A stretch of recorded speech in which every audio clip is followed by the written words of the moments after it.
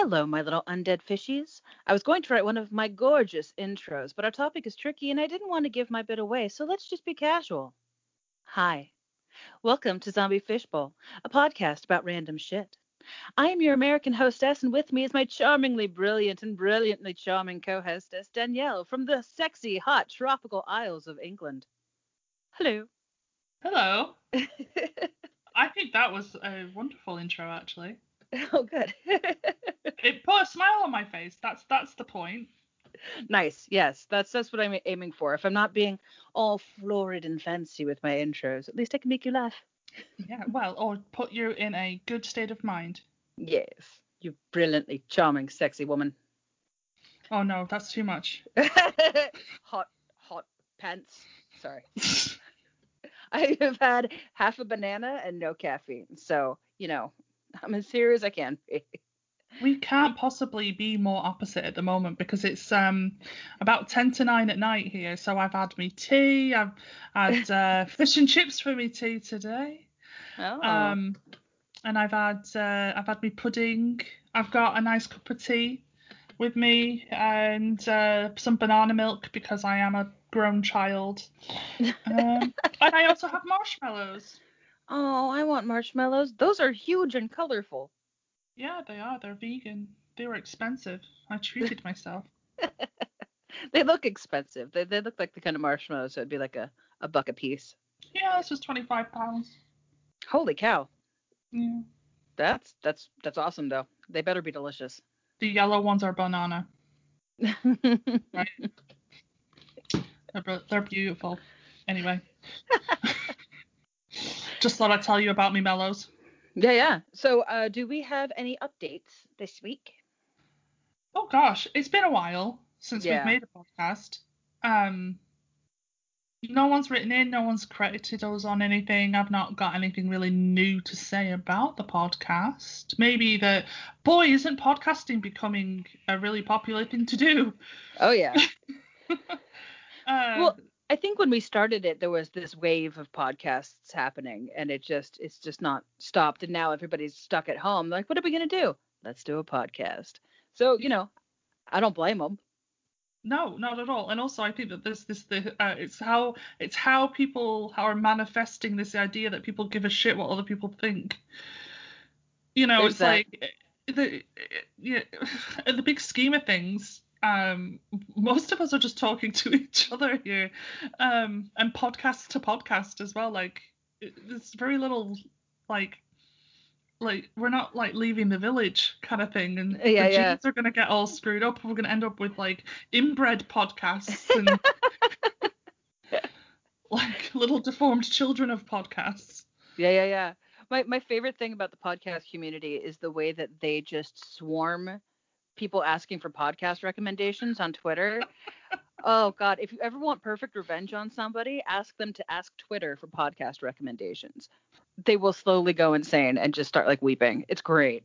It should be a thing that people joke about. Like, are you feeling lonely? Are you looking to make new friends? Do you want some attention on social media? Just post this on your Twitter. Anybody got any podcast recommendations? Oh yeah. And let them come flying to you. You will make 200 friends very quickly. It's freaking insane. New And followers.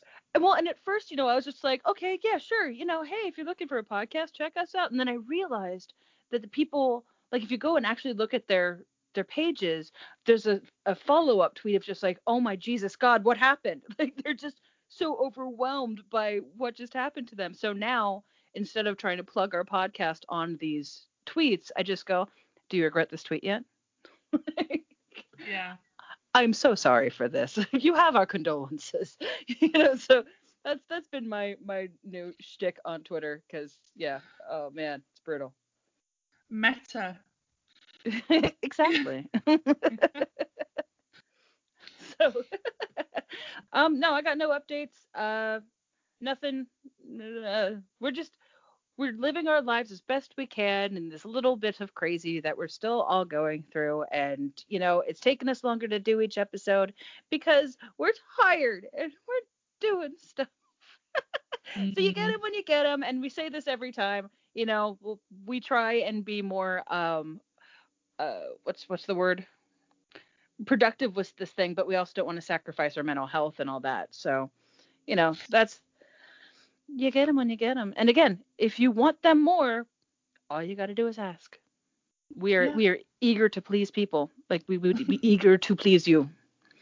That's absolutely the best way to motivate us, is to just kind of make us feel bad. Yeah, or Basically even it. just show us any bit of attention. We're like, oh yeah, you want more? You got And it. also keep in mind that in about 2.5 months, I will be totally free. Like, Yay! for the foreseeable, because I don't have a job lined up waiting for me, but I'm trying to change that. Yeah. But, basically 2.5 months time for new listeners will be my graduation. Yeah. Well, not my graduation, but my submission date for my master's. So I won't be busy Yeah. for a while after that, unless I go straight into a PhD, which is what I'm doing, trying to apply for PhDs. But let's not get into that right now, because Got it. people don't really want to hear about it, to be honest. And then also, it's not really that interesting. It's like, well, if I get it, then I'll celebrate it. But at the moment, it's just Yeah. applications. I Got it. look bloody good on paper, though. Nice. No, I bet you do. I bet you're real sexy on paper. I've got a 7-page CV, Melanie. A That's 7-page CV. that's so hot. I know. Oh, before you write in, academic CVs are allowed to be long. They're not like the kind of CVs that you send to like companies that has to be like 1 or 2 pages. Academic CVs, they want everything. And mine's about 7 pages. Nice. Yeah. That's Anyway, not to beautiful. brag. That's awesome. All right, so before we dive into our topic, do we have any things we want to do? Our thing? Okay, my thing is that I'm in therapy, and that's a good thing. Yay, therapy! Woo! To quote Doom Patrol, therapy. Yeah, that's Anyway, right. Therapy. so yes, we love Clint, and basically one of the things that I'm learning to do is to let go of the rules and regulations that I've created for myself. So I was talking to Melanie about how I had like built up particular parameters and, you know, expectations for how I conduct myself in preparation for this podcast, and how I perform it, and how I research it and everything like that. And I've decided to basically rip up my rule book, but I have to do it one Yeah. thing at a time. So for those of you out there that suffer from perfectionism, and I'm not just talking about like, she likes to put things in just the right places, and oh, isn't that kooky kind of perfectionism? Like, I'm not talking Monica from Friends. I'm talking about um, perfectionism that makes you not want to leave the house because you won't be up to standard for certain things. But we won't go too much into that. It's just that I had a very particular idea of what I was doing here, and it made it not fun. Yeah. Made it not fun for a little while. It was fun when I was doing it because I enjoyed Melanie's company, Melanie's Ace, but the preparation for it was miserable, and then the fallout from it, regretting the way that I performed, Mm. and then having to edit that, was really feeding into my self-criticism. So I, instead of having like this shit, like, oh, believe me, this was a struggle. I wrote over 2,000 words before I noticed what I was doing. Yeah. So there is a preliminary document of around 2,000 words prepping for this podcast, which I will dip in and out of because it has some good facts and some good stuff in it. But essentially now I have got 8 pink post-it notes Yeah. on my desk, which is going to give me just the sort of pointers to go from place to place, and I'm just going to kind of tell Melanie what I find so cool about this topic, and I'm going to pretend, no offense, I'm going to pretend like y'all aren't there. Yeah. Yeah. Going at it raw. I love it. Yes. So that's my thing. My thing is letting go of those um what rules and regulations that you've made for yourself that nobody else imposed on you. Yeah. Just letting go of them is like a huge part of um, recovering from trauma that has Yeah. left you with lots of really unhealthy coping mechanisms. No. But I'm Yay, excited. therapy! Yay, therapy. Yes, absolutely. And I'm excited to see, I really do. I feel like this is going to be a much better format going forward too. Just be a little less strict on ourselves. Be a little less stringent about it.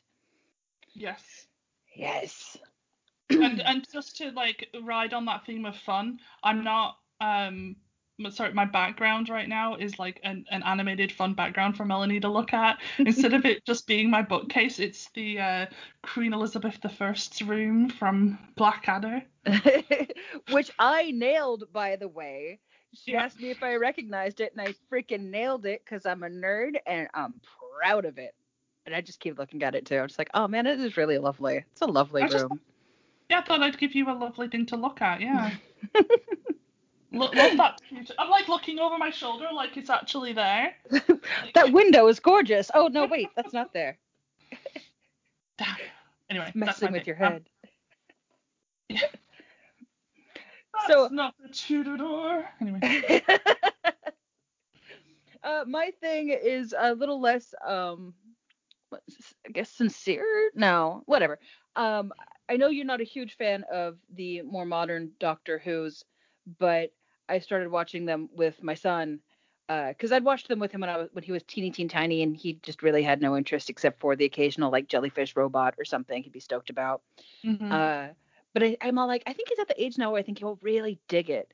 So we're watching it, and he's obsessed with it, and it's fantastic, and it warms my heart. I'm very, very happy. And I always forget how much it hurts to have Doctor Who lust.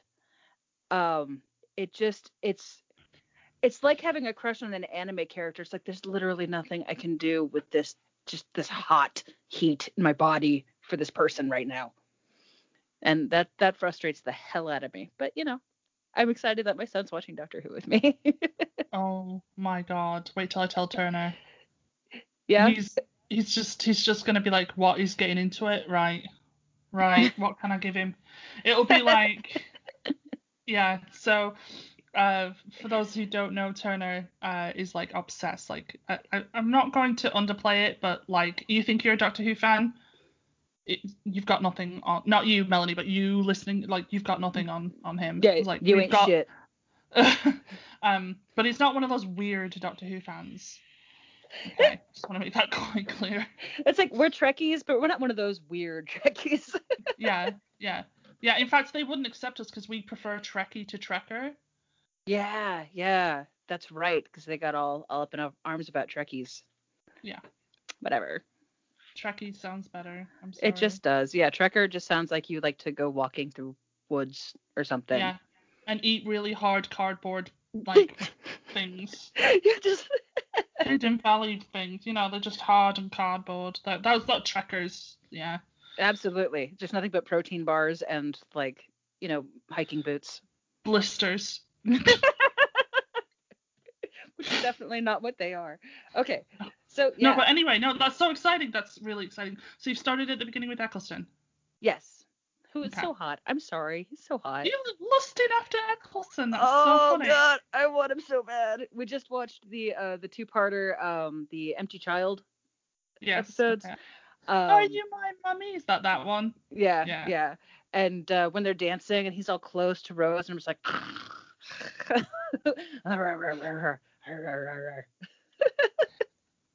I don't think I've ever lusted after a doctor. If I'm honest. well, to be fair, I mean, you know me, I kind of lust after like almost everyone.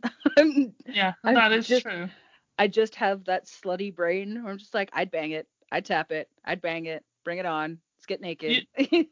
you are Jack Harkness, aren't you, I dear? I am 100%. There was this thing on Facebook like years ago. It said if you could combine any two fictional characters to create you, who do you think it would be? I'm all Jack Harkness and Pam Poovey. That's me. Yeah, there we go. Yeah. Yeah, Easy. 100%. Done. Didn't even have to think. Bam. Boosh. Bosh. Done. No messing. Yes. All right. And so, with that, let us breathe in the joy of introducing Doctor Who to a new generation and letting go of stringent things that are unnecessarily harder on us, are harder on us than they should be, and just sort of going with the flow and having fun with it. All right. On the count of three. 1, 2, 3.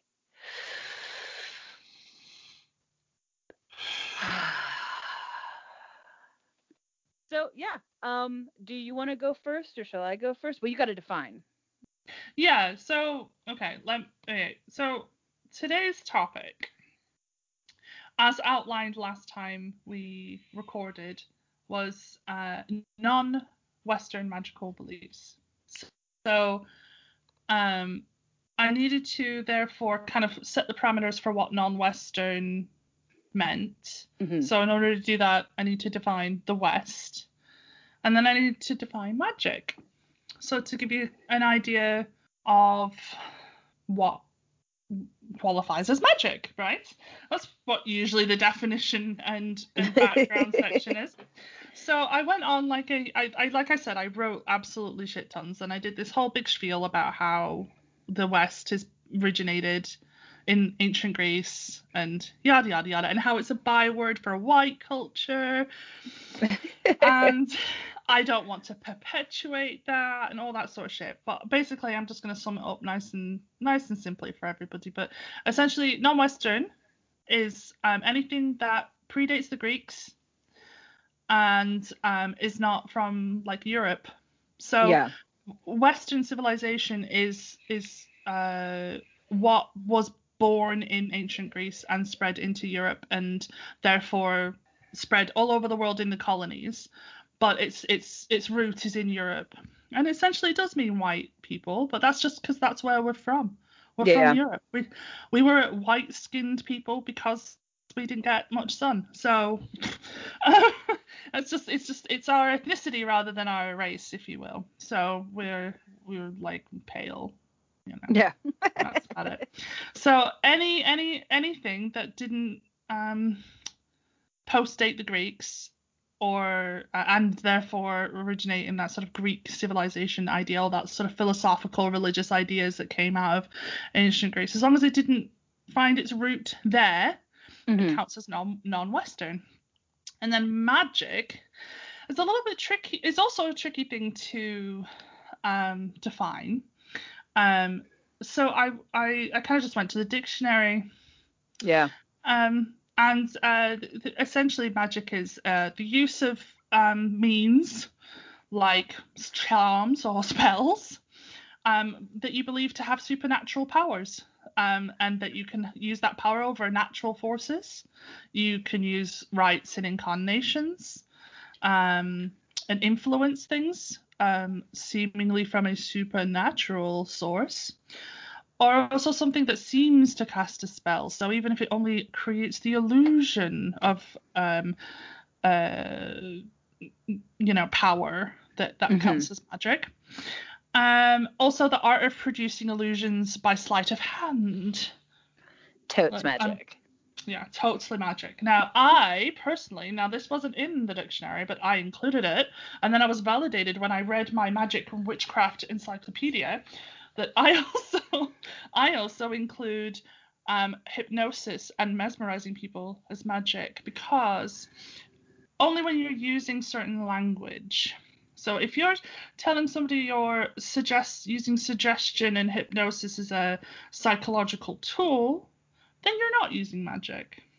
But we all know that people who try to influence people and mesmerize them and enchant them, like the vampires, they're using hypnosis in a magical way.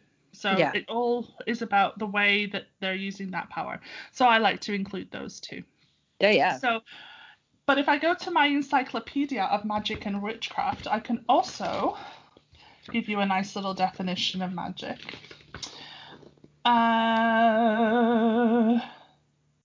Right. Actually, I'm not going to read it, but I'm going to also... pretty much nailed it already. It's just I just haven't included spirits yet. Ah, yes. So the thing that I'm missing is the inclusion of the belief in the spirits. So spirits are sort of responsible for this magic power. Mm-hmm. But we'll go into that, I'm sure, a little bit later. I think the definition, the way that I defined magic, ironically, was in a very Western way. Yeah. This very sort of, you know, supernatural forces and things like that. But when I get into my topic, I'm going to smash all of that up into a million pieces. I'm being a little bit too enthusiastic now. I need to calm down. Take some banana milk. Just drink your banana milk. Just take a deep breath. All right, I'm cool. Nice. I've got it. Right. So in short, our topic today covers any magical belief held by a non-Western culture. Yep. That's All it. right. Nice. So, do you Yeah. want to go first? Should I break it up, me then you, or? Well, that depends. What's your topic? What have you chosen? I chose a village in India. Village in India. That's intriguing. Yes. Right, we'll leave that as a cliffhanger for the listeners, and I'll go first. All right, let's do it. Okay, so again, just a little forewarning. I wrote another 1,000 words here about what the environment on the planet was like during the Paleolithic. So there's just a little caveat there that I basically started to write you guys an essay about my topic, and Yeah. then I was, what the fuck am I doing? This is ridiculous. So I'm doing my bit on cave art. Okay. Nice. And you're like, that's not magic, right? That's not magic. What's cave art? It's not magic. Let's not got to do it anything. Yeah, I know, right? So she's stretching the parameters of this topic yet again. I'll get to it. Okay. Nice. So I realized that when I started this podcast, I wanted to be the archaeologist, and I always kind of wanted to relate every topic that we pulled out of the hat or the random topic picker. I wanted to relate it back to my chosen vocation. I wanted to relate it back to archaeology, and I've totally not been doing that for like ages.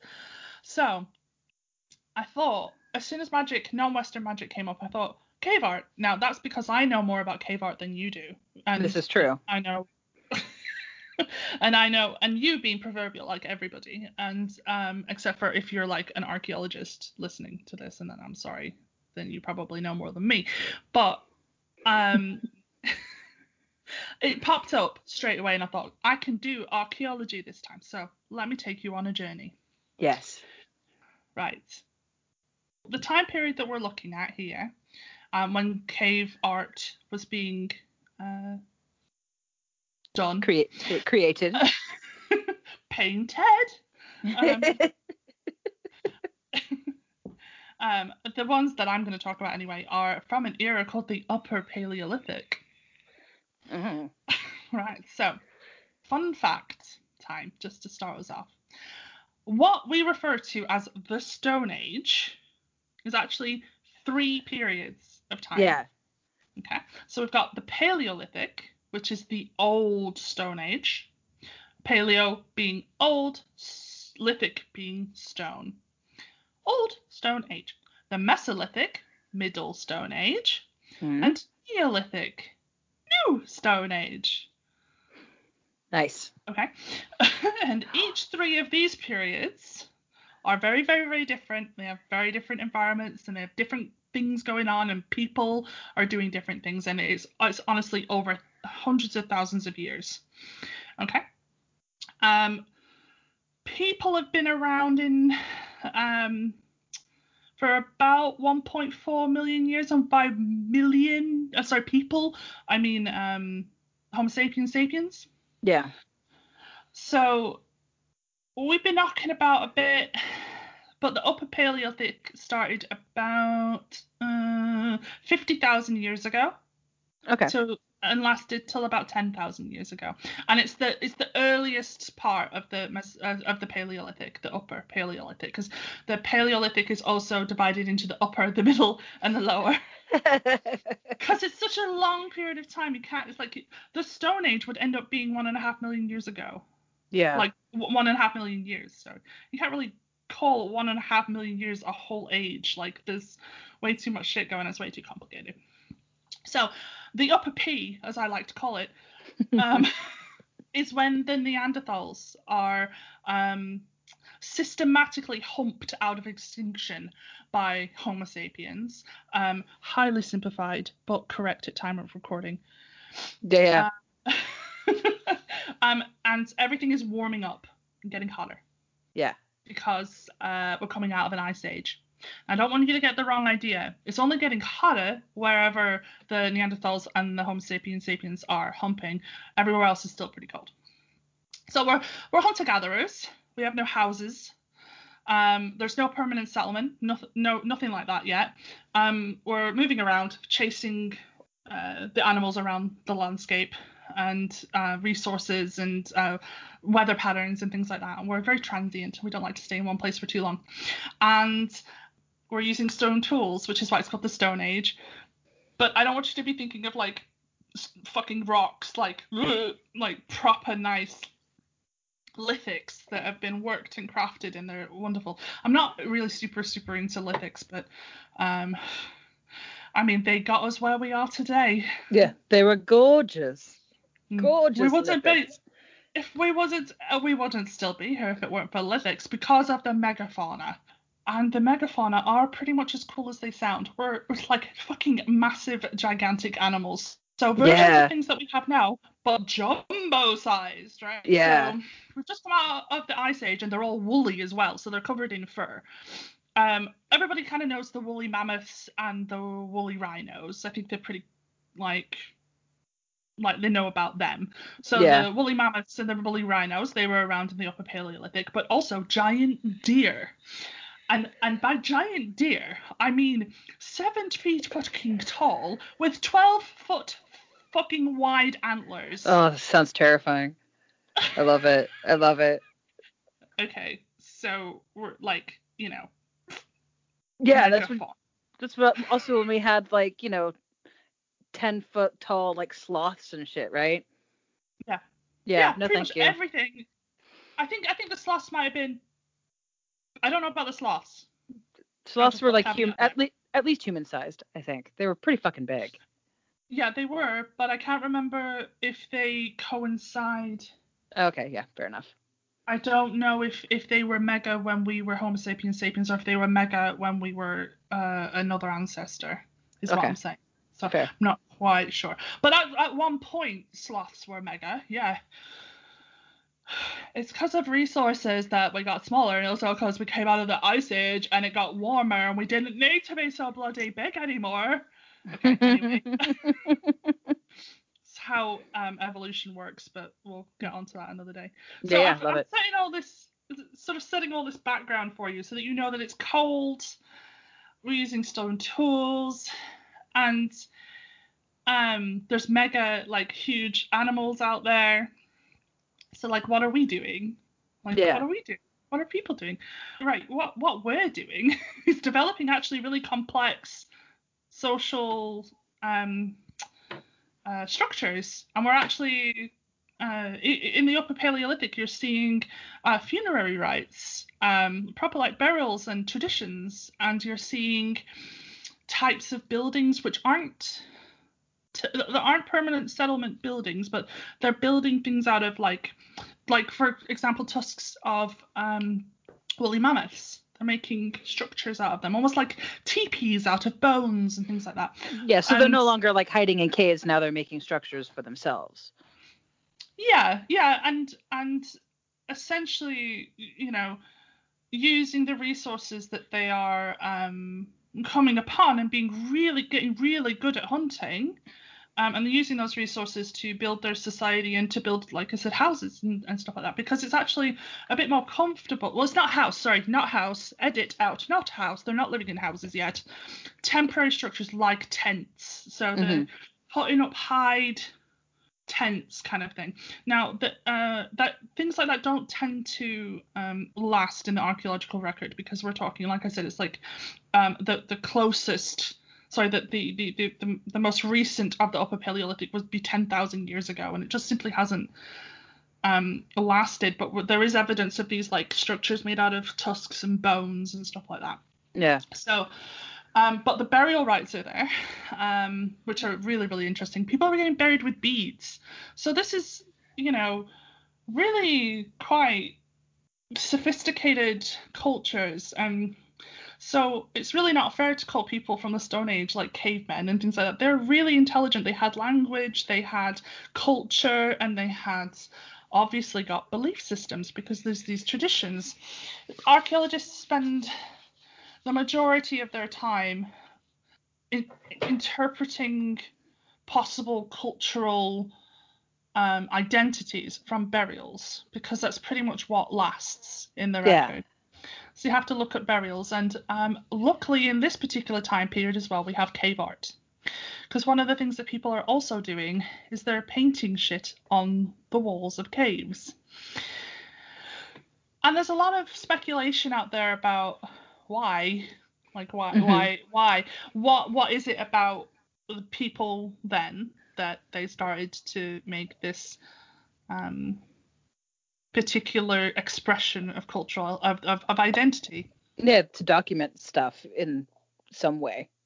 Yes. Well, that's one of the theories, documentation, actually. So there's like things like to create a history of events, to communicate, for art's sake, because there's the argument about whether or not it is actually art, because I'm not even going to get into that. Because I've heard that argument. Yeah. Well, I obviously think yes, it's art, but when you start like chipping away at the definition of art, you start thinking about lots of different things, and it becomes a whole different topic. So let's just say that I'm going to include it in my personal definition of art, because I think that it is an expression of the my definition of art would be an expression of the non-tangible into the material world. That's my personal. So if something is a concept or a construct or a thought or an idea or a dream, and it has no physical form, but then you make something physical out of it and bring it into the material world, I consider that art. Yes. So that also includes craft and invention and technology, and I understand that. So it's a very broad definition, but I think that a processor can be beautiful. Amen. Thank you. All right, so there we go. So any expression of the self, any expression of a concept or idea is art. So we're going to call it cave art. And you get examples of cave art. Let me look in my notes here. Oh, I've lost it, but it doesn't matter. It's fucking everywhere. So we've got like Africa, Central and South America, Australia, Asia, South Asia, Europe is pretty famous for it. And in fact, the examples that I'm going to talk about are European examples, but it's pre-Greek, so it's non-Western. It counts. It's like pre-everything, guys. Like we're talking 10,000 years ago. I can stretch this, but the examples that I have are in like France and Germany and like Spain and stuff. But they're everywhere, but not Britain. Little side fact for you, not Britain, because we're still under a gigantic sheet of ice. Ah, yes. That would make it difficult. Yeah, very difficult. All the caves really deep underground, under ice. Being formed, if you will, by the ice. So, like Britain is slowly coming out of, and I do this motion that people can't see, but like coming out of the ocean as the ice cap melts and rolls backwards. You get this thing where the ground actually comes up. So part of what ice sheets do when they form on land is they actually push the land down in the crust of the earth. And then as the ice cap melts, not only are you becoming uncovered because the ice is melting, but you're also beginning to float back up again out of the mantle. So you are actually literally being squished by all this heavy ice. So Britain is pretty much still half squished at this point. It's too cold to really. I mean, I'm sure people probably went over and went, oh no, it's too cold, and then went back again. But Yeah, this is miserable. No way. yeah, and I think there's like an example of like one burial somewhere. If I'm remembering correctly, someone might correct me. I think there's like a burial that's credited to the really late on in the Upper Paleolithic, like Magdalenian. Yeah, I know, wasn't that a sexy word? That was really hot. Probably Yeah. it was probably the wrong the wrong one, but we're gonna go with it. This cave that I think might have been accessible during the Upper Paleolithic, so it's like a really rare exception. Yeah. That might be worth saying that. Fact check future Danielle here. About 5 minutes after recording, I remembered this example was the Red Lady of Parviland. The Red Lady of Parviland is an Upper Paleolithic partial skeleton of a male dyed in red ochre and buried in Britain 33,000 years ago. The bones were discovered in 1823 by William Buckland in an archaeological dig at Goat's Hole Cave, also known as Parviland Cave, a limestone cave in South Wales. The remains were at first thought to be a British Roman-era female. However, more recent analysis indicates the bones were of a young male. Goat's Hole was occupied throughout prehistory. Artifacts are predominantly Aurignacian, but also include examples from the early Mousterian and later Gravacian and Creswellian periods, not Magdalenian. The site is the oldest known ceremonial burial in Western Europe. Right, now back to the podcast. No cave art in there, so let's come back to Europe. So what's this got to do with magic, right? So let's get my head back in this. So why have I given you all this background about Upper Paleolithic environs? Because one of the theories behind cave art is that it is a form of magic. Oh. There's two things, and they're interconnected, these two things. So one of the theories behind cave art is that it is sympathetic magic. And sympathetic magic, as much as I understand it, correct me if I'm wrong, Melanie, is that sympathetic magic is the kind of magic that influences another thing or person. So it's a specific kind of magic that is meant to influence something else. Yeah. Not the self. So it's not like a luck spell or you know, like I can't think of anything other than a luck spell. But you're not talking about yourself. You're talking about influencing another thing. Sympathetic magic. On usually like on behalf of someone else. So it's like it's not on behalf of yourself. Yeah. So it would be on behalf. So the person or persons making this art is creating a piece of work, which is actually a spell meant to influence a hunt. Yeah.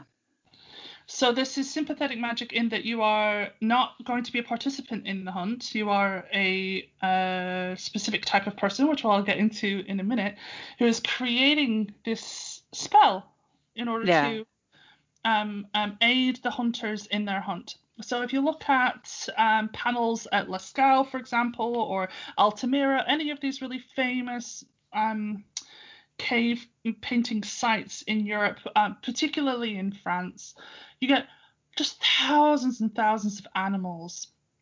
And they're all the animals that are native to those areas. So let me actually say, they're mostly animals that are native to those areas. I'll get into that as well a little bit as well. So you get woolly mammoths, you get woolly rhinos, lions, you get gazelles and hyenas and crocodiles and things that are for those places. Different kinds of birds. If you go to Africa, you get different types of bird things going on. And so the idea is that this is a type of animism. Yeah. The reason I bring up animism is because archaeologists have used this thing called ethnographic analogy in order to try to explain the unexplainable, if you will, of the past. And they sort of look around at cultures that are around today and see if there's any similarities between the way that they conduct themselves and the way that the evidence suggests that the people conducted themselves then, and just look for parallels.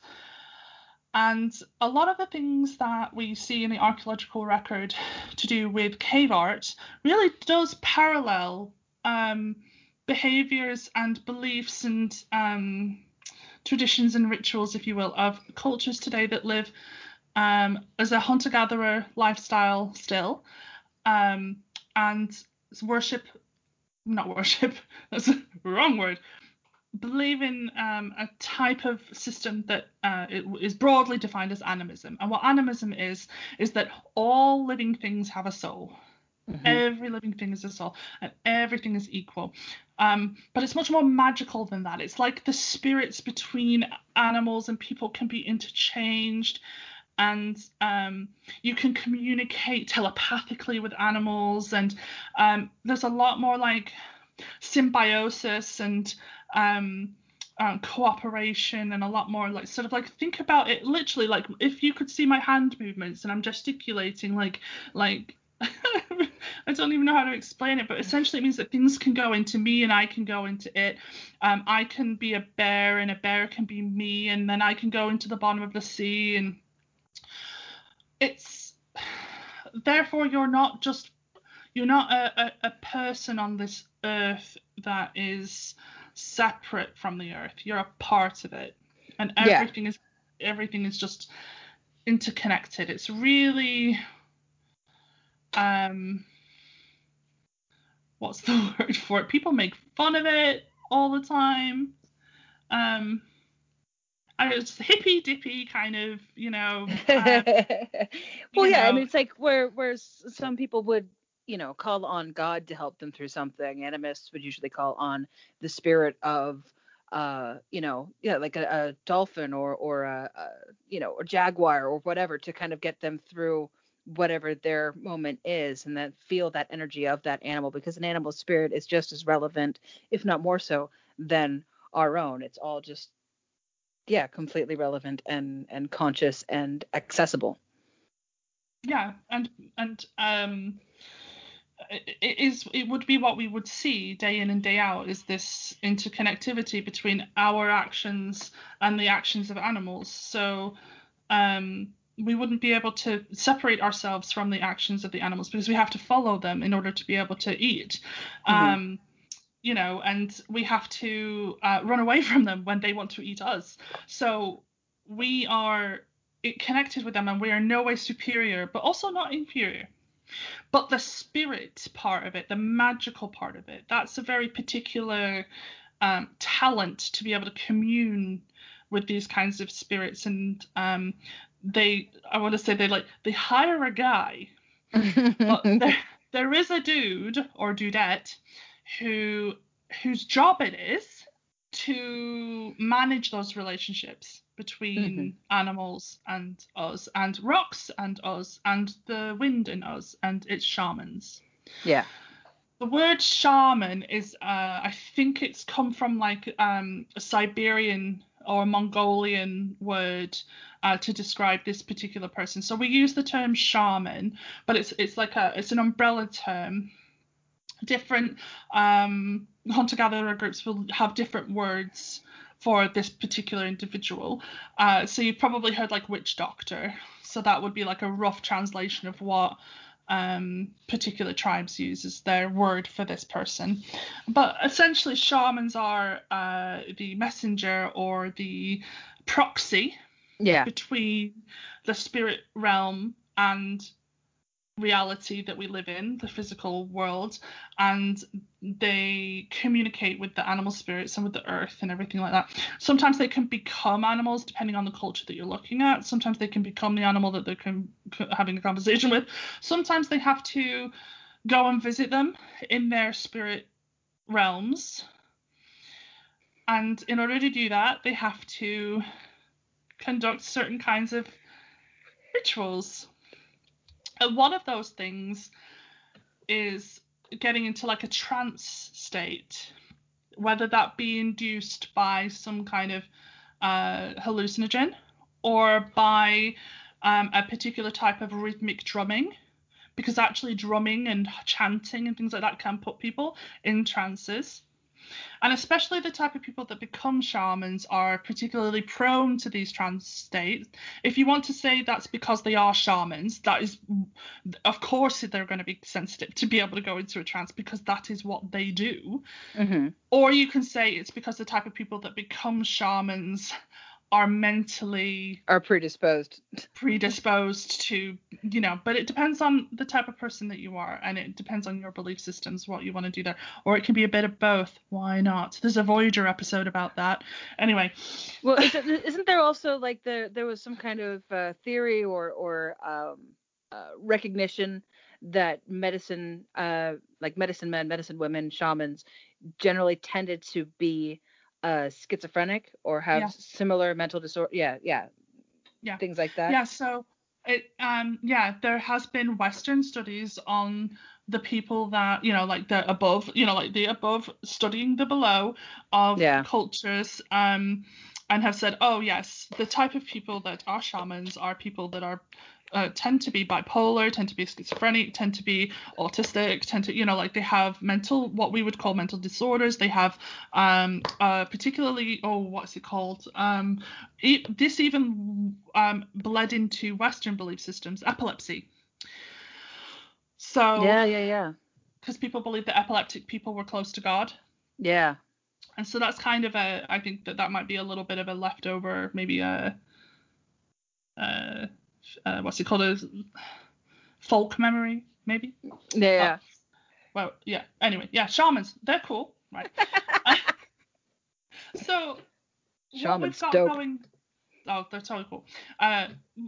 There's a really interesting story about. I think this was again, this is ethnographic analogy, but there was a Pacific Northwest tribe. Possibly the Haida or something along those lines, was sharing one of their myths, which talked about how they had not been able to hunt any animals for a long time. They hadn't caught any animals, anything, marine or land. And so they got the shaman to go into a trance state. And this has nothing to do with cave art, by the way. I just find this really interesting. And in the trance, the shaman went down to the bottom of the sea to this whale god, to her lair. I think she was a whale god, yeah.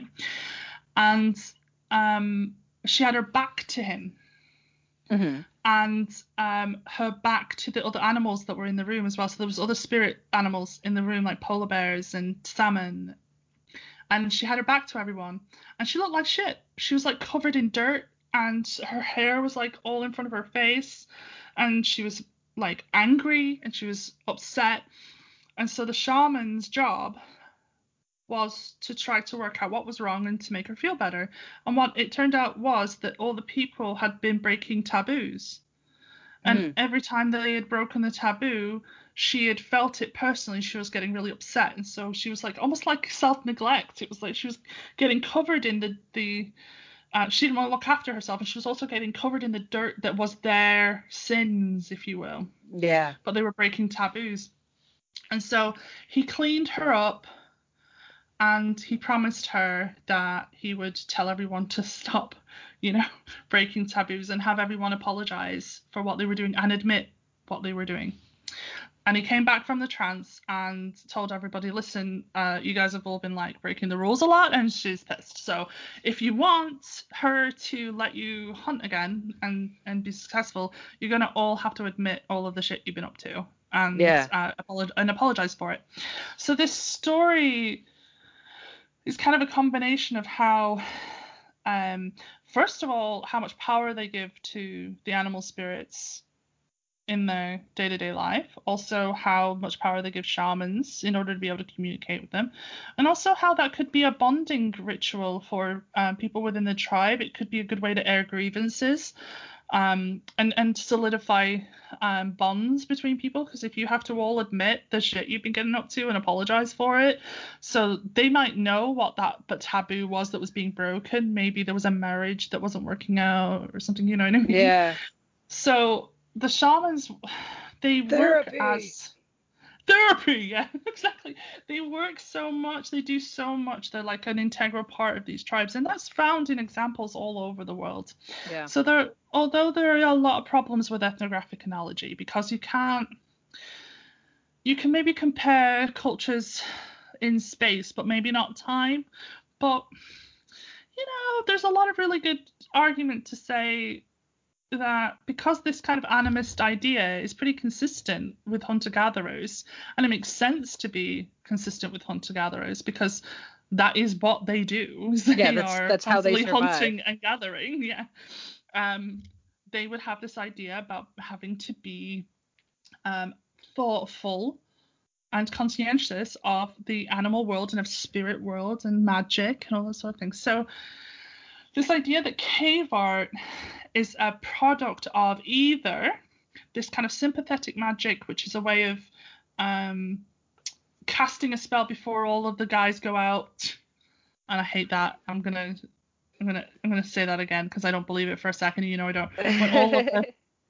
When all of the hunters go out, no gender implied, to go hunting, beforehand you have a little get together.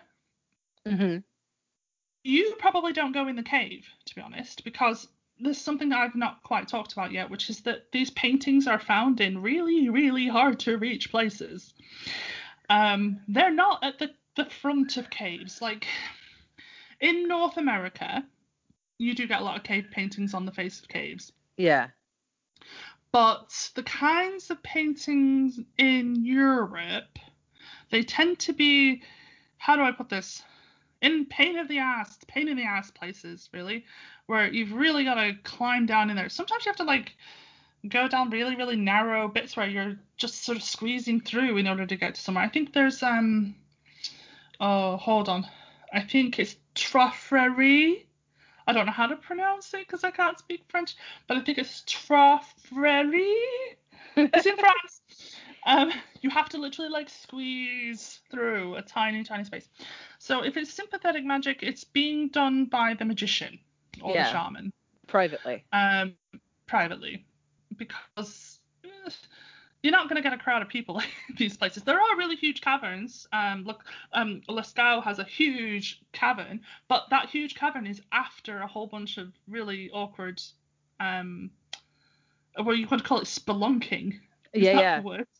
And so there's like theories about it being educational, and I don't buy that so much because how the hell are you going to get little kids in the back of these really awkward caves, and why?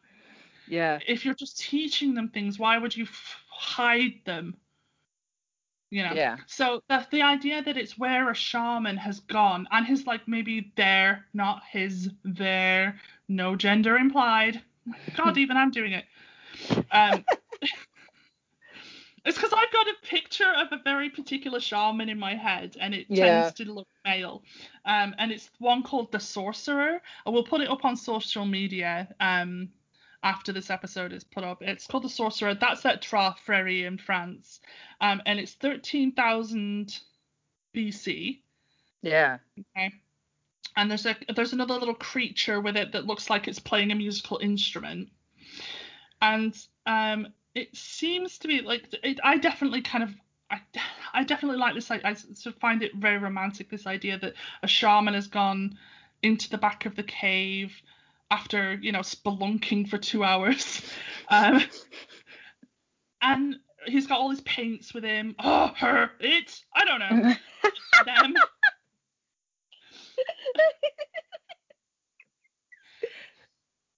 The struggle is real. I know. I'm trying to be woke. I'm trying my best. I can't help these gender normative terms that have been enforced on me for 34 years. I am trying, okay? Yeah. Anyway, yeah. So these paints are. Oh, and I could go into like how they're made out of like red ochre and charcoal and blah blah blah, but we won't. Anyway, they're made out of naturally occurring pigments. Yes.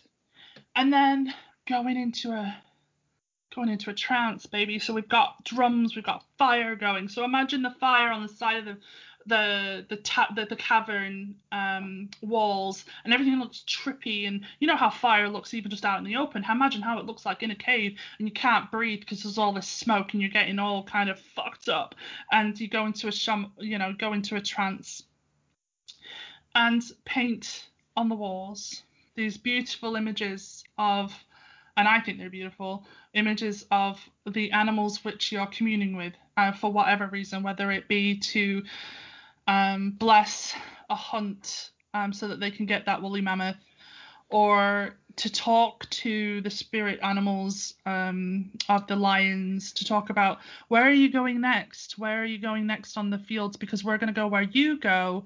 We're not going to hunt you lions, but we're going to hunt the things that you hunt, so we want to follow you. So the idea is that that's the shaman's, what do you want to call it, like, entrance point. Yeah. I'm also thinking like maybe for like that freehand mediumship thing where they're just trying to divine the future too. Just painting and creating images as they go. Hmm? I have that Possibly. in my head too. Yeah. Or the shaman could be sat in the middle of the cave shouting instructions to to their artist proteges, going, and draw me another bison. Yes. And the person draws a bison. So the coolest thing about that is, to me, once you've painted this picture in your head, and there's loads of things I've missed. I've not even got into my the stuff that I've got down on here about drugs. Anyway, but the coolest thing to me is that happened like between 10 and 50. It said 10 and 30,000 years ago. And Yeah. there's still evidence of it there. And we can use these sort of analogies to kind of try to get an idea of what they might have been thinking when they produced these works of art. But there's also 1,000 other theories that are just as good. There's ideas about how they are educational, like I said, or that they have to do with like fertility rituals. So they have actually got nothing to do with animals at all, but the animals represent different genders and different sexuality and different things that you go through, like a rite of passage. Or like roles in the group. Yeah. So, I mean, these are all really good ideas, and they all kind of draw from, like I said, it's called ethnographic parallel or ethnographic analogy, and it's an anthropological concept, and it's really good. It has its shortcomings, though. Yeah, we've discussed it before, I think. Yeah, it's problematic from the start because it comes from a observational point of view. So it comes from that sort of like they're the other kind of thing, and that's already quite problematic. But there is a lot of things that you could say. Do you know what?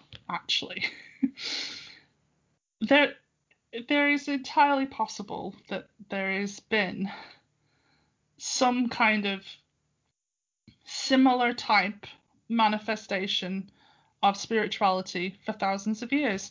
It might not be the same. I mean, it probably 100% definitely isn't the same now as it was 10,000 years ago. Yeah. You can't look at the Aboriginal Australians and say that's how they've been practicing that religion for 50,000 years, like 30,000 years. You can't. But what you can say is some form of that seems to be pretty spot on. Yeah. The similarities are striking. Yeah.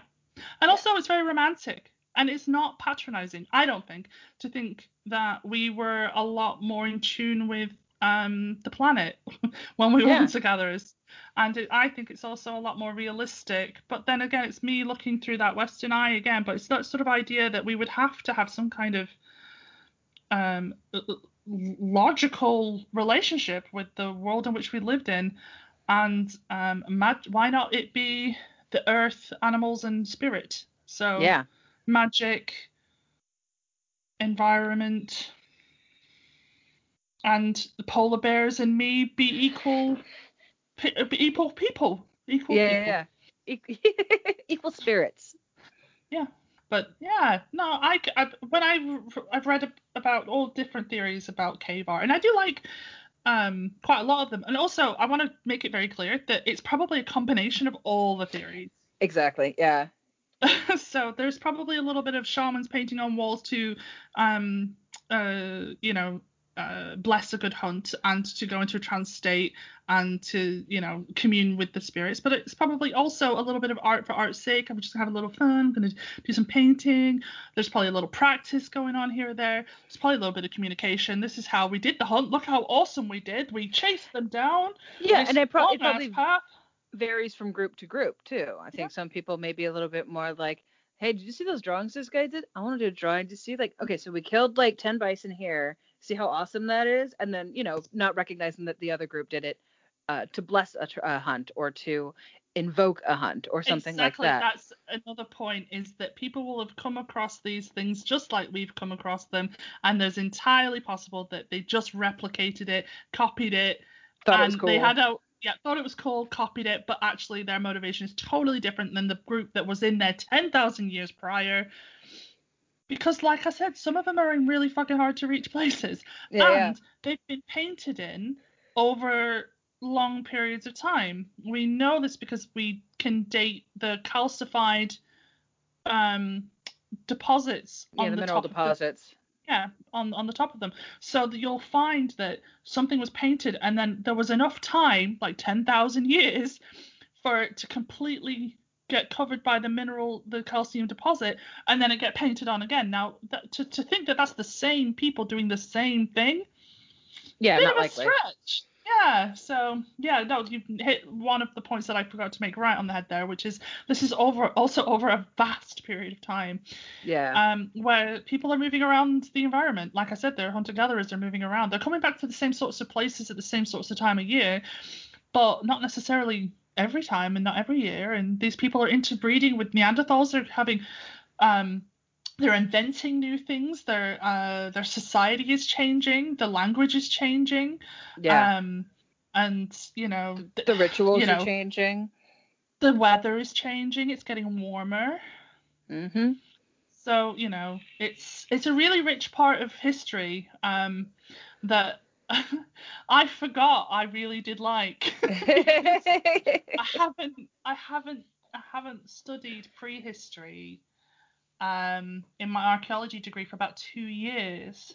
Yeah. Because I've found my niche, which is like historical, sort of contemporary archaeology and heritage. So I've come to like the modern eras, and I forgot how fucking cool the deep past was, man. Yeah, Deep Past is neat. Cool. Yeah, that's awesome. Love it. Yes. So hopefully you learn something. I didn't get to everything, but I just think that that's cool, and I we'll put some stuff on Instagram as well, Yeah. like the like what's he called, the sorcerer, which is another word for um Shaman. shaman. I'm sure you knew that, but yeah. Um, is there anything else I want to say? Oh yeah, no, that's fine. Well, and like as we're trying this sort of new method of just being a little bit more raw with it. Any points that we forget to throw in, we can throw onto our Twitter and our Facebook and stuff like that too. So, Yeah, yeah, totes. totally. And if I get anything wrong, I'm sorry. It's because I'm kind of winging it a little bit. But I would really like you to write in and tell me. When you said this thing, it was kind of a little bit off. I'd actually really enjoy you giving me some constructive criticism. Call us out, and I know that my bit is probably going to trigger the archaeologist a little bit. So I already understand that. Um, Well, yeah, I'm braced. I'm braced for it. oh well, I'll try to be good. I'm gonna eat one of my silent marshmallows now. Um, Oh, silent snacks. Love it. All right. So oh, my apricot. Ooh, that sounds good. Mhm. Damn, Jesus. Apricot? Oh, God. Mhm. You'd think orange or something. Nom, nom, nom. Okay, sorry. All right. So my bit? Your bit. All right, my bit. A village in India, I believe you Uh, said. yes. So, Nice. surprise, surprise, this topic stumped me. Like Danielle mentioned, non-Western is a pretty vague description. So where do I start? Japan, India, Mongolian shamanism? Do I go into ancient magic practices, modern? Also, as a practice in pagan, that takes influence from any magic that crosses my path. Do I delve into cultures and practices that have been woven into Wicca and other Western practices? How do I even research this? Like, as you can imagine, a Google search of non-Western magic is pretty fucking daunting. All right, articles like the ecstasizing of magic from Durkheim to postmodern anthropology and magic, globalization of the magic concept, probably fascinating reads. But I'm not you, Danielle, and I do not have the strength of will to read through those. I've got Danielle, both of them bookmarked. I bet you do. Danielle is the sassy smart one. I'm the enthusiastic cartoon goblin who nibbles up information and farts out, I don't know, screaming nuggets of thought. So I found my way to about a dozen interesting things, but one stuck more so than the others. And a little side note here, as a practicing witch, I do have a different relationship with the word magic. To me, magic is a really practical thing. You know, sticking a penny in the shoe. You know, it's not like big wafting, floating vapors of magic. You know, it's different in my head, so I'm trying to keep that in mind. You know what I mean? Mm. So, with all of that in mind, what I have found is a village in India. And firstly, let me tell you some things that I learned. The Latin term magi is believed to refer to Zoroastrians during ancient times. Zoroastrianism is one of the world's oldest continuously practiced religions based upon the teachings of Iranian speaking prophet Zoroaster, also known as Zarathustra or Zorothast. Long story short, its basic principles are like many others: duality of good and evil, predicting ultimate conquest of evil, worshiping a single god while not denying the existence of other possible lower deities, which is a neat word I didn't know about, which is henotheistic. I knew monotheistic, I knew polytheistic, but henotheistic is that one divine god, possibly some other lower gods there too. I thought that was neat. So they believe in life after death, heaven and hell, free will. Um, they actually have possible roots dating back as far as the second millennium BCE. It enters recorded history in the 5th century. It's believed to be the root of many religions, such as Second Temple Judaism, Gnosticism, Christianity, the Baha'i Faith, and Buddhism. So this was just kind of like a fun little fact that I learned as I was going through Indian magic specifically. It's also believed that the 3 wise men were actually Zoroastrian priests. Nice. Cool. Yeah. So, India. India has a long, impressive history of pumping out some of the greatest magicians of all time. Illusionists, sleight of hand trickery, but of course the history runs a lot deeper. Indian magicians in ancient times were considered workers of legitimate miracles, not just conjurers of cheap tricks. Sorry, couldn't resist a Gandalf moment. They used charms, amulets, talismans, even fortune telling in India goes back as far as the Roman Empire. But what I really want to talk about is this little village called Mayong. Small, inconspicuous, in the district of Assam in India. It was actually surprisingly hard to find some actual history on the place. It was impossible. It was near impossible. But here's what I found. So some say it got its name from the Sanskrit word Maya, which means illusion. Some people say that it comes from another word that means elephant because large wildlife runs rampant there. It's right next to the biggest what's the word? Animal sanctuary, wildlife park. It's like an animal sanctuary reserve for rhinos, like reserve. Yes, it's got the largest population of Indian rhinos. Right next to it. But no written history exists on the founding of this village or anything. Mayong is considered to be the black magic capital of India, the cradle of black magic. Mention of Mayong goes back to ancient mythological epics like the Mahabharat, which is an important source of information on the development of Hinduism between 400 BE and 200 CE. It's regarded as Hindus as like the text, the history of Dharma and moral law. It's like really important text that mentions this village. It's an epic poem. It's like 7 times the length of the Iliad and the Odyssey combined. The story says in the Mahabharat. I'm sorry if I fucked that up, you guys. I'm trying. But the story in that goes that the chief, oh, I can say this name, Chief Gat Ghatochika took part in the Battle of Mahabharata after attaining magical powers from the village of Mayang. Stories of people turning into birds, animals created out of nothing, out of leaves, and the taming of ghosts are just some examples of not only what is believed by people outside of the village, but retold as history and fact by the people currently in it.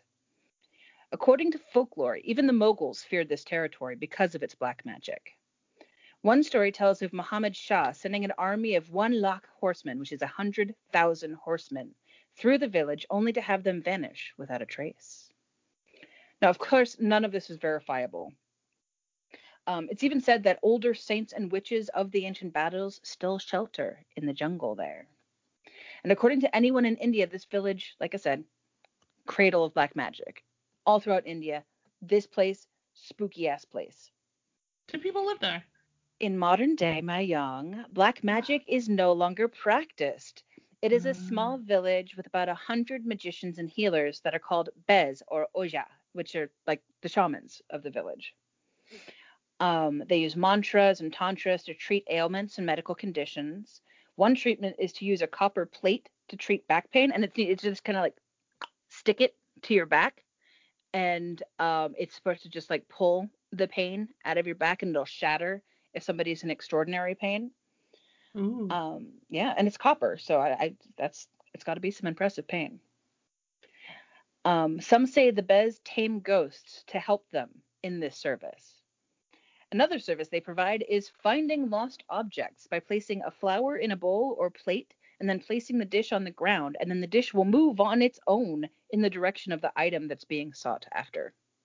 They can even help a person who is possessed by evil spirits. This is a place to go to get some healing done. You know what I mean? And this is modern day. This is current. There's a museum, the Mayang Central Museum, that houses all kinds of artifacts of this magical village. Old artifacts, manuscripts, art depicting stories, weapons. They've got murals telling the tale of this one Bez taming a tiger using just mantras, which is just like spoken spells, spoken incantations. They have hundreds of manuscripts written on palm leaf in Brahmajali and Kalail, but they're extremely well preserved, but almost nobody can read them. And a lot of the younger people in the village just have no interest in learning how to read them. So it's really kind of sad, because once the elders in this village pass, a lot of this history is is gone. But they do pass down stories, the tales of turning a leaf into a fish, or turning an enemy into a toad. These are things that they believe. This is their history. They will tell you their great uncle did this, because they've all lived in this, and it's not like a fancy village. It's a shabby little village in India. It's not like pristine, you know what I mean? And it's not well off financially. Right now it's surviving on the tourist trade. People who are coming going, "Oh, I want to see the cradle of black magic in India." And then they're greeted with just healers with copper plates. But I mean, those tourists are keeping them there. It's the only reason that village is probably still functioning. So we got to be grateful to the tourists in this case. Excavation of and near the village have turned up significant evidence that humans were ritualistically sacrificed in the past, kind of boldening the claims that this place was just this evil cradle of black magic, because only if you engage in human sacrifice, I mean, that's like the ultimate black magic thing to do, especially in India and in their culture and the way that they perceive magic. So yeah, it would be viewed as an early place to go for a long time. And these are remains from thousands of years ago. Now, I mentioned that black magic is no longer practiced there, but along with the healers and the coolest lost and found service I've ever heard of is plethora of street magicians. So you have your healers and your shamans, but then you have also the guys who are pouring water on a newspaper and then folding it up, and then there's no water there, you know, or they unfold it and they fold it back up and then water pours out of it. There's some really cool tricks that a lot of people are just like, I still have no idea. You know, I understand how street magic works, and I have no idea how they did this. One trick is to pull out a blanket and throw rice on it, and then they just shake it a bit, and then they have fully cooked rice. Yeah. Yeah, kind of neat tricks like that. But I mean, it's basically street magic, and they'll tell you, it's like, oh, these are tricks. This isn't the magic you're looking for.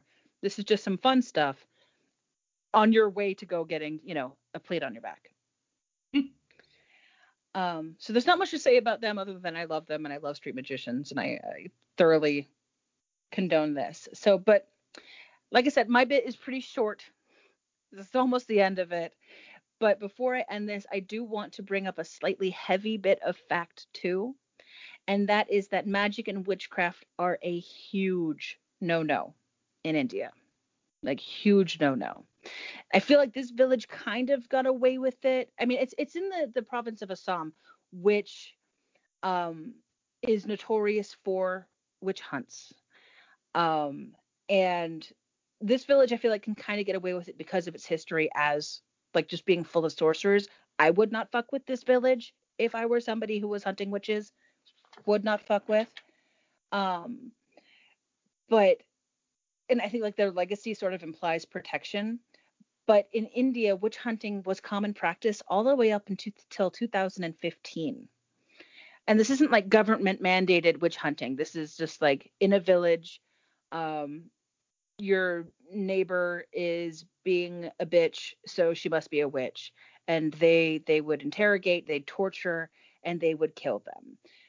Between 1999 and 2015, over 26,000 people, mostly women, were tortured and murdered for being witches. And that is a Mm. gross underestimate because, you know, not everybody who murdered somebody is going to say it's because they were a witch. You know what I mean? Mm. So yeah, I mean, the fact that Mayong still exists as as like a center of magic is really impressive, especially considering the extreme lengths that they go to for witchcraft. And of course, yeah, like I said, they're almost all women, and there are a lot of women who survive these trials and tortures.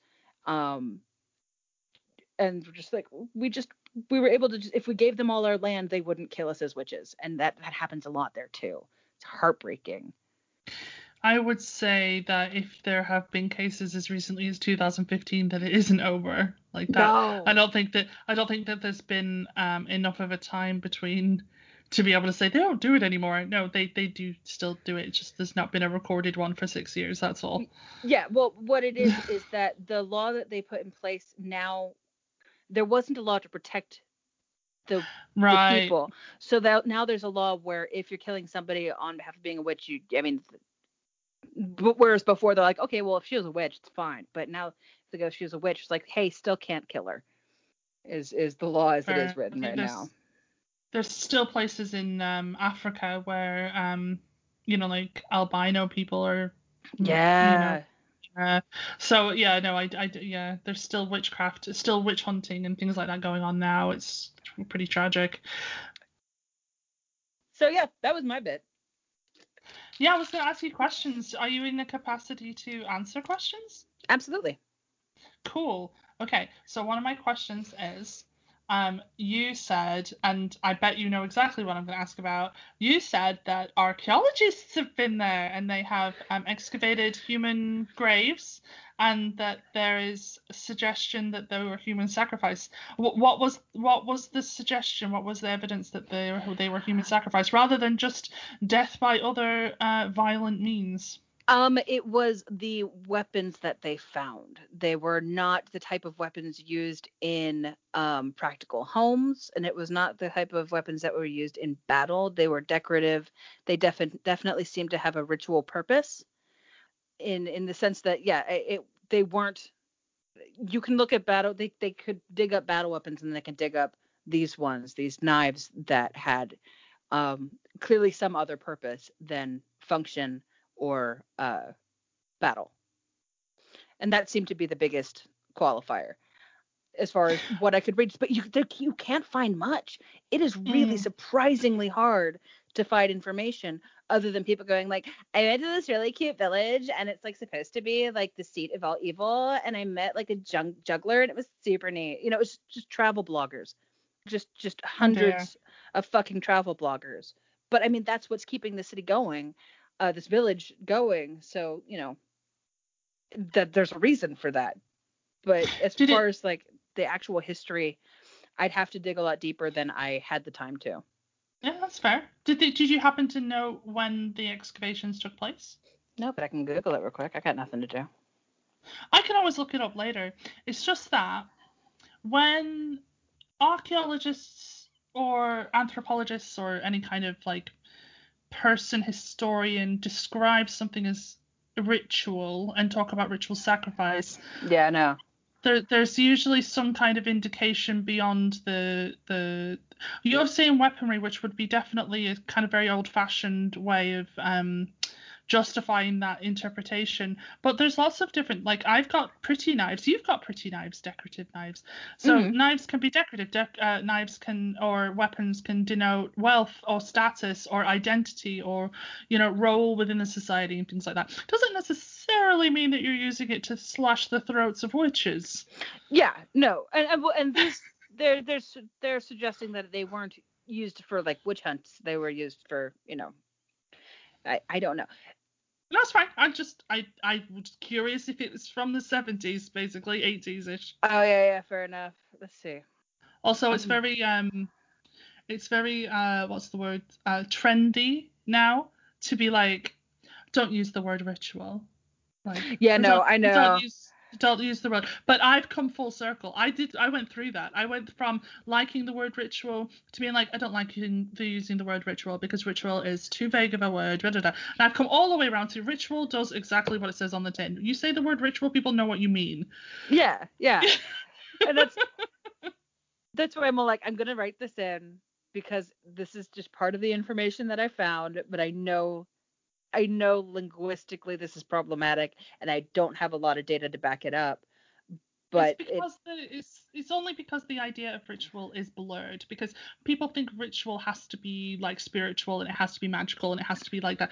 But rituals are actually mundane as well. But because you caveated your belief in magic as being a practical thing, mhm. I know that you don't think ritual always means like a cult, basically. I know that you don't mean that it is a kind of magical practice, that ritual can also mean um something that you do day in and day out because it's your routine, your Yeah, ritual.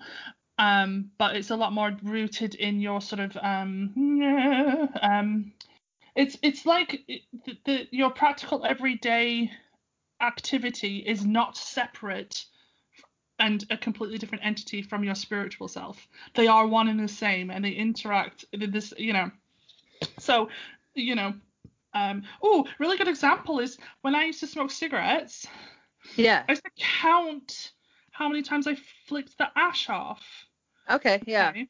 And so I know that this is more like an obsessive behavior, and I'm working on it, therapy, but it was ritual to me. So here I am doing a mundane task, which is having a cigarette, which is a, you know, like it's an everyday occurrence, but I'm counting 1, 2, 3 every time.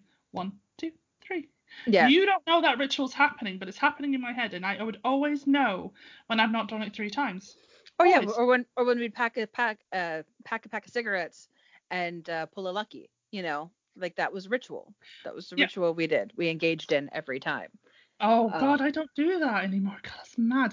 I haven't done that in years because I started rolling my own cigarettes, so I didn't have. yeah, I kind of miss Oh, having a lucky. shall we shall we bring it to a close? Yeah, let's wrap this up. So, if you liked this, if you like anything that we've done in the past, if you have any ideas for what you would like to hear in the future, please hit us up on our Twitter, our Instagram, and our Facebook at Zombie Fishbowl or Zombie Fishbowl Podcast. We are easy enough to find. Also, you can hit us up at our email, zombiefishbowlpodcast@gmail.com, right? Yeah, yeah, yeah, yeah, yeah. It's been a while. Sorry. We have yet to get like a single freaking email from you guys. Just send us an email just saying like what's up or something, I Be know we fun. just get junk from freaking Squarespace, and we haven't even launched the website yet. I know. I spent a lot of money on that website. Anyway, we love you. And Danielle, do you want to hit us up for our next topic? Yes, I'm just getting the random topic picker up now. Random topic picker, random topic picker. It's a random topic picker, and it's gonna pick a topic. Ow! Ooh, Melanie. What about paranormal television shows? Yeah. Like Ghost Hunters. Give me Ghost Hunters. Yeah, like oh gosh, what's the infamous British one? Oh God, with Yvette Felding. Um oh man, I can't think of what it's called now. Most Haunted. Oh, okay. Yeah. Yeah. Give me some junk to watch. Yes.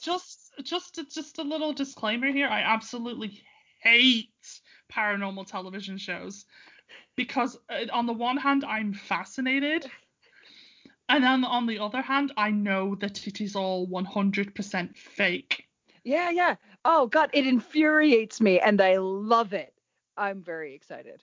That's got all the ingredients of a random spike in listeners. Right? Exactly. It's got the word paranormal and TV shows in it. So I do have a quote to see us out if you'd like me to. Yes, please. I Yes. wrote a quote too because I wasn't sure who was supposed to do the quote. So Oh, probably you, but we we can. can both do one. I was gonna say we could both do one. Okay. I went and I was looking at lots of like quotes about animism so that I could um, explain animism from the mouth of an animist. Which was all, I had good intentions, but instead I ranted for 3/4 of an hour, I think, or half an hour. But this one I wanted to make sure that I said because it's really poignant and relevant. All right. Okay. Bring it on. Okay. Life is a planetary level phenomenon, and the Earth has been alive for at least 3,000 million years, probably longer. To me, to me, the human move to take responsibility for the living Earth is laughable, the rhetoric of the powerless. The planet takes care of us, not we of it. Our self-inflated moral imperative to guide a wayward Earth or heal a sick planet is evidence of our immense capacity for self-delusion. Rather, we need to protect us from ourselves. Lynn Margulis, who's an animist. Now, at first when I was reading that, I was like, whoa, is she talking about how we like shouldn't be trying to save the planet and like recycling and shit?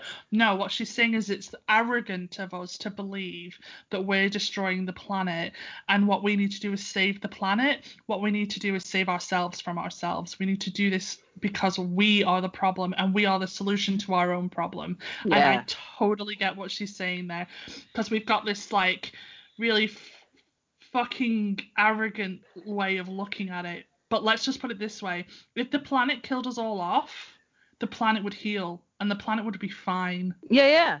Absolutely. So she's literally just saying, like, if you want to stay on this planet, you want to stay living on this planet, we don't save the Earth. You have to save yourself. We have to save ourselves. Yeah. Totally right. She nailed it. Actually, I'm Love saying that. she because Lynn, to me, is a lady's name. But we don't know. But we don't know. I assumed their gender.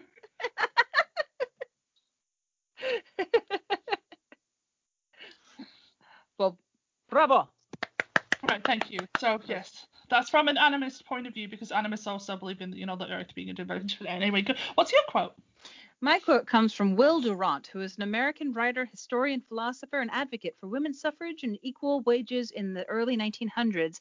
And his quote is, "Underneath all civilization, ancient or modern, moved and still moves a sea of magic, superstition, and sorcery. Perhaps they will remain when the works of our reason have passed away." Ooh, there's a diss on science there. Well, quite a lot of the quotes that I read were talking about how science and spirituality do not need to be mutually exclusive. no, yeah. So And I agree. But I think that we get wrapped up in our scientific progress and discard a lot of other things as just flights of fancy, and yes, that shouldn't be. guilty. So with Anyway, that, right. my little undead fishies, we love you so much. We will be here next time to speak about ridiculous paranormal television, and I very much look forward to it. That was a yawn because it's 11 o'clock at night and I'm ready for bed. So, everybody, thank you for listening. If you've got this far, you're a proper fan and we love you. And have a nice rest of your day or whatever you're up to. And stick in there. Hang in there. Yes, be safe, wear masks, we love you, drink lots of water, take care of yourselves, and we will see you next time. Bye.